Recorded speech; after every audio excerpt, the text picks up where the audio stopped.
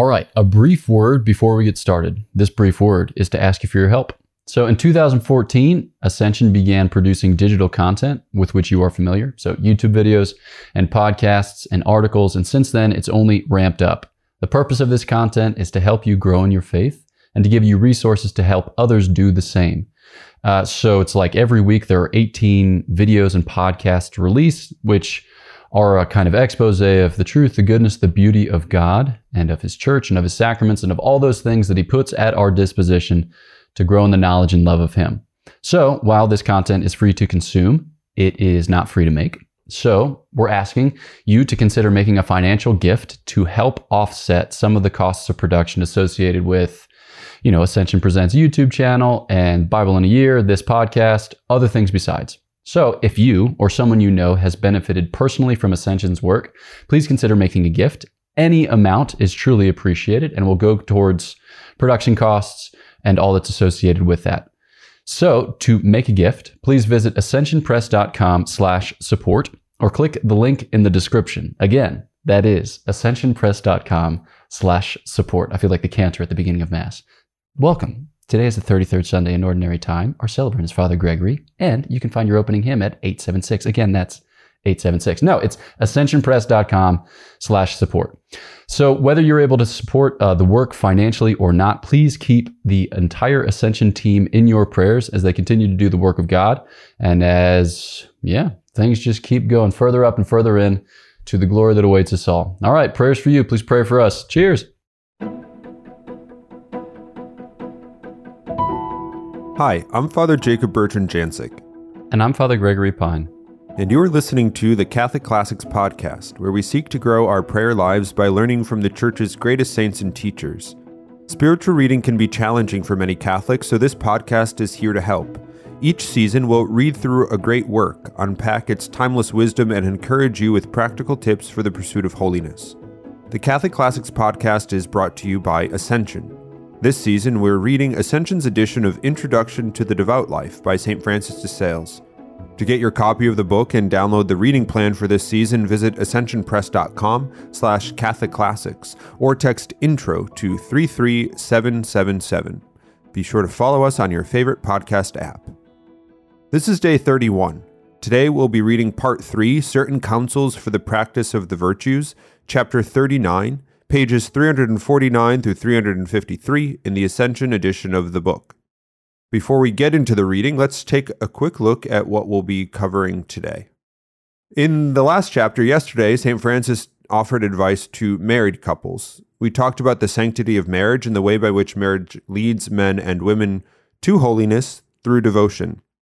In this chapter, St. Francis considers what he calls the sanctity of the marriage bed. Here, St. Francis wants us to consider how our human sexuality contributes to our growth in devotion and holiness. So that's what we'll do. Before turning to the reading, let's say a prayer.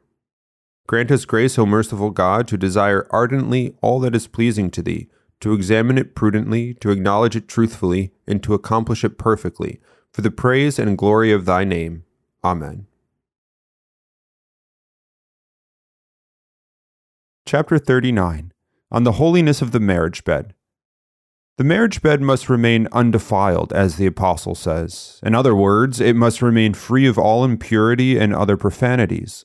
Thus, holy matrimony was first instituted in the earthly paradise, where concupiscence never exercised its unruly control, and nothing lacking in uprightness was known to exist.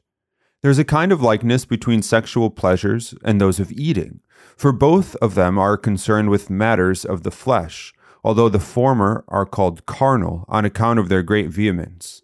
Therefore, I will explain what I can say about the one by what can be said about the other. 1. The purpose of eating is the preservation of life. Now, just as simply eating in order to nourish and preserve one's life is a good thing, something holy and commanded by God, so too what is required in marriage for the begetting of children and the multiplying of people upon earth is something good and holy, for it is the principal end of marriage. 2.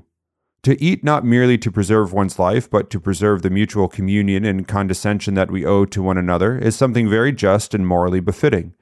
So too, the legitimate and reciprocal satisfaction of those joined in sacred matrimony is called a duty by St. Paul, though such a great duty that he does not wish for either party to be exempted from it without the free and voluntary consent of the other party, not even for exercises in devotion, which is why I wrote what I said in the chapter on Holy Communion in this regard. How much less can one exempt oneself from it for fickle pretenses of virtue or out of anger or disdain? 3.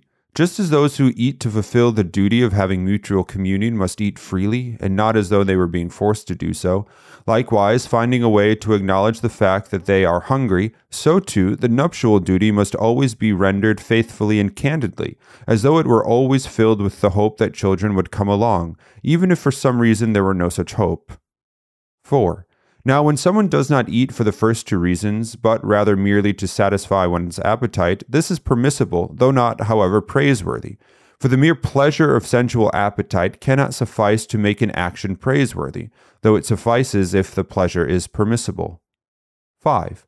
However, to eat not merely because of one's appetite, but excessively and in a way that is unmeasured, is more or less blameworthy a thing depending upon how great the excess is. 6. Now, excess in eating does not consist only in greatness of quantity, but also in the way that one eats. Thus, my dear Philothea, we have the revealing case of how honey, which is so proper and healthful for bees, can nonetheless become so harmful for them that it makes them sick, as when they eat too much of it in the spring, overfilling their stomachs and sometimes causing them to die, with their head or midsection swelling. In truth, nuptial intercourse, which is so holy, just, and commendable, something so useful to the very life of political society itself, can nonetheless be, in certain cases, dangerous for those who partake in it, for sometimes it makes their souls very sick with venial sin, as happens through mere excess, and sometimes causes them to die through mortal sin, as happens when the order established for the begetting of children is violated and perverted. In this case, depending on how greatly one strays from this order, one sins more or less greatly, though always mortally. For insofar as the procreation of children is the first and principal end of marriage, one can never virtuously depart from the order that it requires, even if for some reason it cannot otherwise be carried out, as happens when sterility or current pregnancy prevents the begetting of children. In such cases, bodily intercourse does not fail to be just and holy, provided the rules of begetting are followed. For no change of circumstances can ever permissibly allow for the breaching of the law imposed by the principal end of marriage. Certainly, the infamous and atrocious deed committed by Onan was detestable before the eyes of God, as is said in Genesis. And although some heretics today, 100 times more blasphemous than the cynics spoken of by St. Jerome in his commentary on the Ephesians, have wished to say that what displeased God was this wicked man's perverse intention, Scripture, however, speaks otherwise, and assures us in particular that the very thing that he did was detestable and abominable before the eyes of God. 7. It is a true mark of a foul, vile, abject, and disgraceful mind to think of meat and food before the time of eating, even more so when after eating one amuses oneself at the pleasure one took in eating, talking and thinking about it, wallowing in one's own memory of the pleasure taken in swallowing such morsels, like those who before dinner place their mind upon a spit, and afterwards let it remain upon the dishes. They are men who are worthy of being kitchen filth, who, as St. Paul observes, make their stomachs into their gods. Honorable men think about the dinner table only when they sit down, and after the meal they wash their hands and mouths in order to ensure that neither the taste nor the smell of what they had eaten remains. The elephant is only a large beast, though it is the best that lives upon the earth, and has the keenest senses. Let me tell you about one aspect of his uprightness. He never goes about looking for a new female mate, and tenderly loves the one that he has chosen, with whom he nonetheless partners only every 3 years, and this is only for 5 days, and so secretly that he is never seen in this act. However, he is indeed seen on the 6th day, when before everything else he goes straight to some river where he washes his whole body, not wishing to return to the herd until first purifying himself. Consider thus the beautiful and upright instincts that motivate such an animal, which thereby invites married men and women not to remain attached to the sexual indulgences that they have exercised in accord with their vocation, but rather to wash their hearts and affections of them, and to purify themselves of them as soon as possible, so that they might thereafter practice other purer and more elevated actions with freedom of spirit. This advice is meant to express how to perfectly practice the excellent doctrine given by St. Paul to the Corinthians. The appointed time has grown very short. From now on, let those who have wives live as though they had none. For in the words of St. Gregory the Great, someone lives with a wife as though he did not have one precisely, by taking bodily consolations with her, without them turning him away from spiritual aspirations. And what is said for husbands also extends to wives as well. Let those who deal with the world act as though they had no dealings with it, says St. Paul. Therefore let all make use of the world, each in accord with his particular vocation, but doing so in such a way that one does not become attached to it, so that one would remain as free and prompt in God's service as one would have remained if one had not used it at all. The great evil committed by man, says St. Augustine, is to wish to take joy in the things that he should only use, and want to use those things that he should only take joy in. We should take joy in spiritual things and only use bodily ones. But when we convert use into enjoyment, our rational soul also undergoes a kind of conversion, becoming brutal and bestial.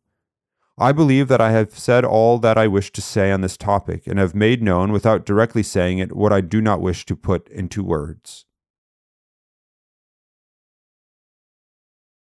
So this chapter really kind of follows yesterday's chapter and episode, continuing to consider the way by which the vocation of marriage contributes to a life of devotion. As we talked about yesterday, this is I would say an important topic or area of discussion for St. Francis, because the whole of his book on devotion is, or one of the foundational principles that we've talked about, is that a life of devotion, holiness, is not reserved for the ecclesial elite, but he's writing so that people in everyday life might be able to pursue Christ and know Christ and have intimacy with Christ and these sort of things. So I guess advice to married couples is sort of the bread and butter of what St. Francis is talking about. So yesterday we talked about the reality of marriage, and today kind of the reality of human sexuality particularly within the context of marriage, but more broadly speaking, human sexuality. So this is often, an interesting topic,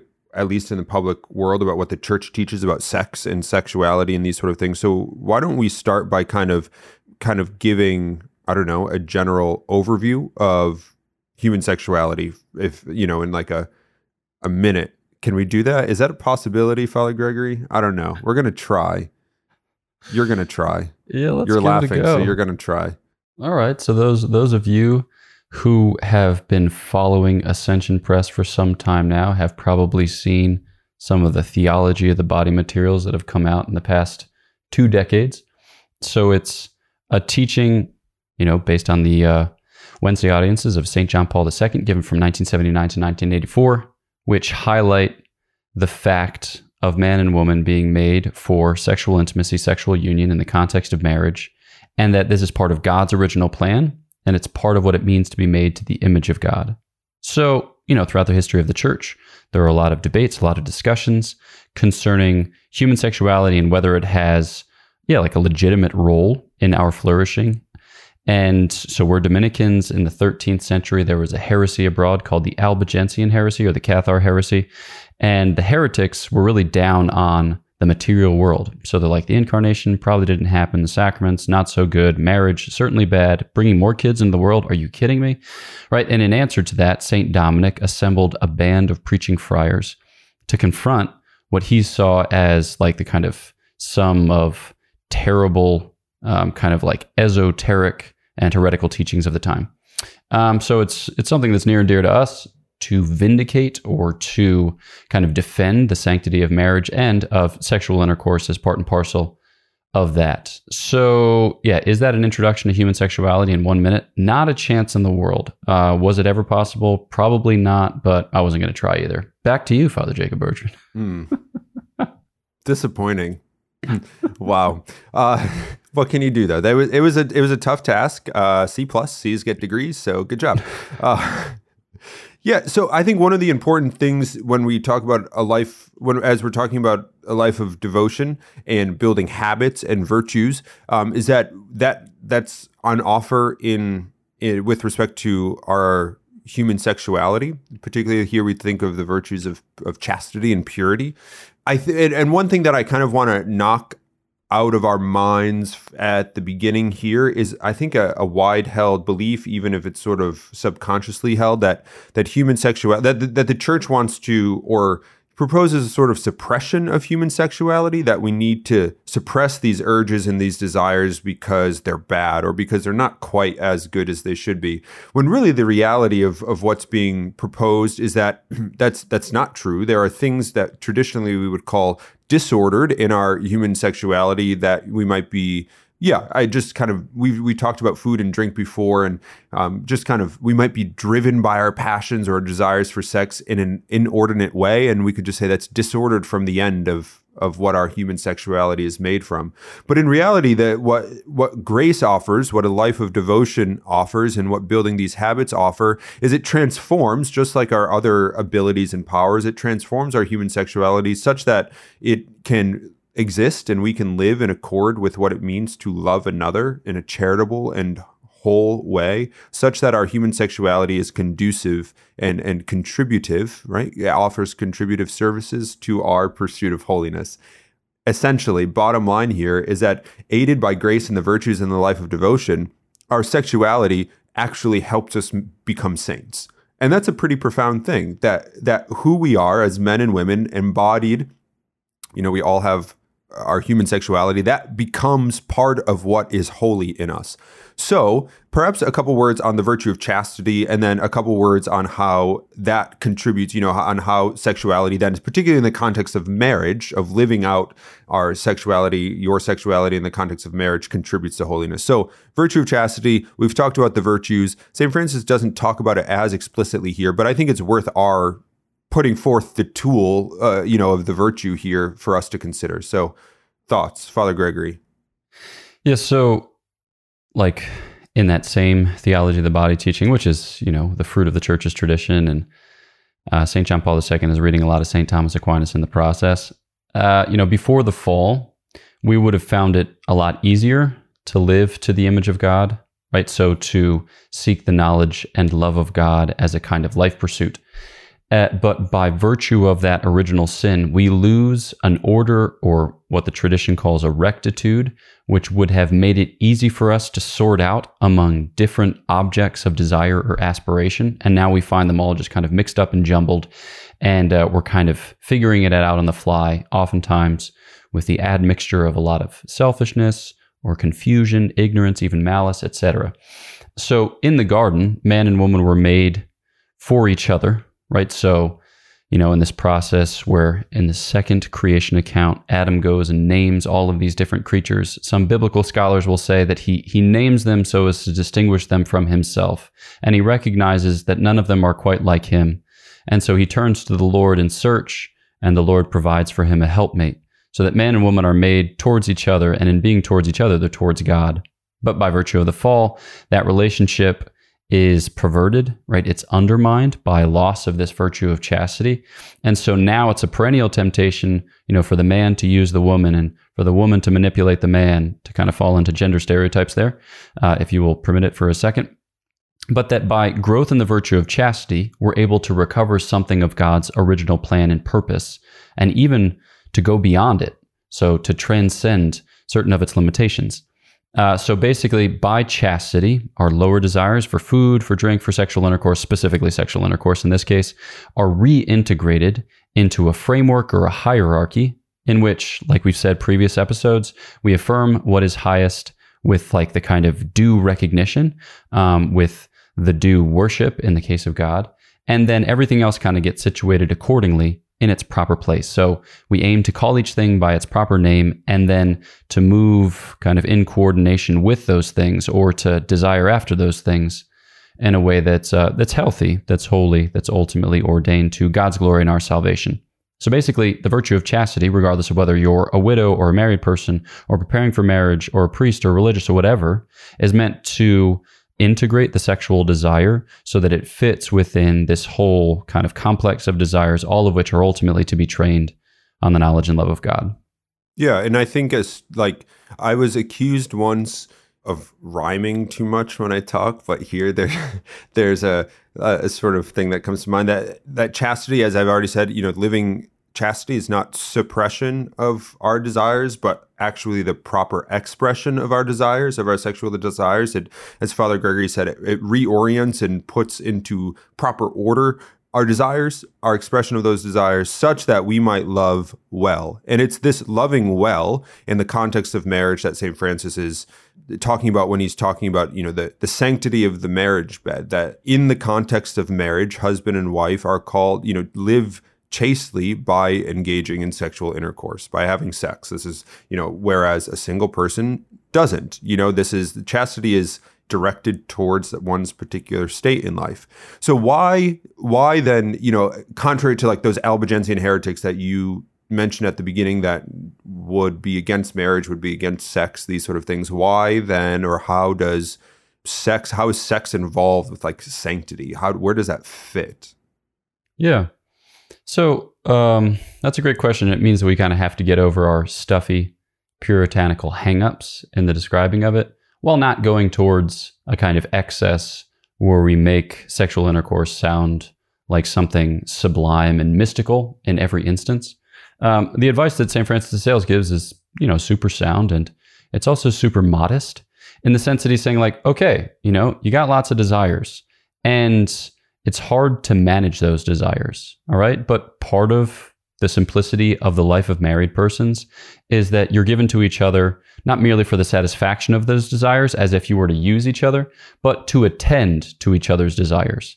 It's just like, hey, there are many reasons for which a man and a woman might come together in sexual intercourse. Ultimately, it's for the procreation and education of children, but they're not just, like seeking in every sexual act to conceive a child. I mean, they're open to that prospect in their sexual intimacy, but it's good to have sexual intercourse in non-fertile periods, because, like we said in the last episode, marriage is also for the upbuilding of that bond, of that friendship, what's sometimes described as the mutual support of the spouses. And so St. Francis kind of starts there. And it's in this sense that you hear the marriage debt described, which he touches on in these chapters, which some people will find uncomfortable insofar as it sounds like a kind of bond servitude. But you think about it more as like a kind of attentiveness to, the states and needs of your spouse in both directions. I read a book called A Severe Mercy by Sheldon Van Auken, and the man and the woman in that book, they sought to share in such a profound way that they couldn't be split apart by any shadow of division. So they said, we bind our hearts together by 1,000 sharings. So whenever one of them took up a hobby or a practice, the other would seek to do so as well. So that way they could share the experience. And they got to a point where they were, in such close communion that if she but looked at the mantelpiece, he knew that, she wanted a little mood lighting for their evening soiree and would go and light the candles because they were just firing on all cylinders. So sexual life, insofar as it's, generative life, it's the very power to beget, children, upbuild the family, contribute to the growing of the church and its saints is it's a magnificent part of each human capacity, but it's one of those things that we can't do together. And so God throws us in together so that in sacrificing for each other and loving each other in the context of that sacrament, that the church, which is a communion, might be built up by this communion, right? So that the domestic church, which is to say the family, would conduce to the growth of holiness of the church more broadly, more generally. So I think it's, when you situate it in that conversation, it sounds a little less strange and just like, a little more great. Yeah. And that's why I think often we're probably used to hearing in some ways the sanctity of marriage, right? But the sanctity of the marriage bed might be a different way of thinking about this part of marriage, of the sexual physical relationship that's not divorced from the spiritual, of course, but that part of the relationship. But it's good for us to hear and to think about how our human sexuality contributes to our holiness, especially in the marriage bond. So I think a final takeaway note here is just to reiterate what we've already put forth today, and is that we are made body and soul, men and women. We're not just spiritual beings, and because of our embodiedness, or not because of it, but through it, God desires to sanctify all that we are, soul and body. And part of how that is done includes our sexual desires and the sanctity of the marriage bed for those who are married and all the rest. So yeah, continue to pray for the virtue of chastity in your own lives and for other people. Continue, it might be worth praying for married couples, especially for engaged couples preparing to be married, that they might, enter and approach this sacrament with a great reverence, but also a great openness to the grace that our Lord wants to offer to draw them into Him through life of devotion. So there you have it for today. Be sure to follow us wherever you listen to your podcasts. To download the reading plan and support the production of the podcast, please visit ascensionpress.com/Catholic Classics. Know of our prayers for you. Please pray for us, and we will catch you next time on Catholic Classics.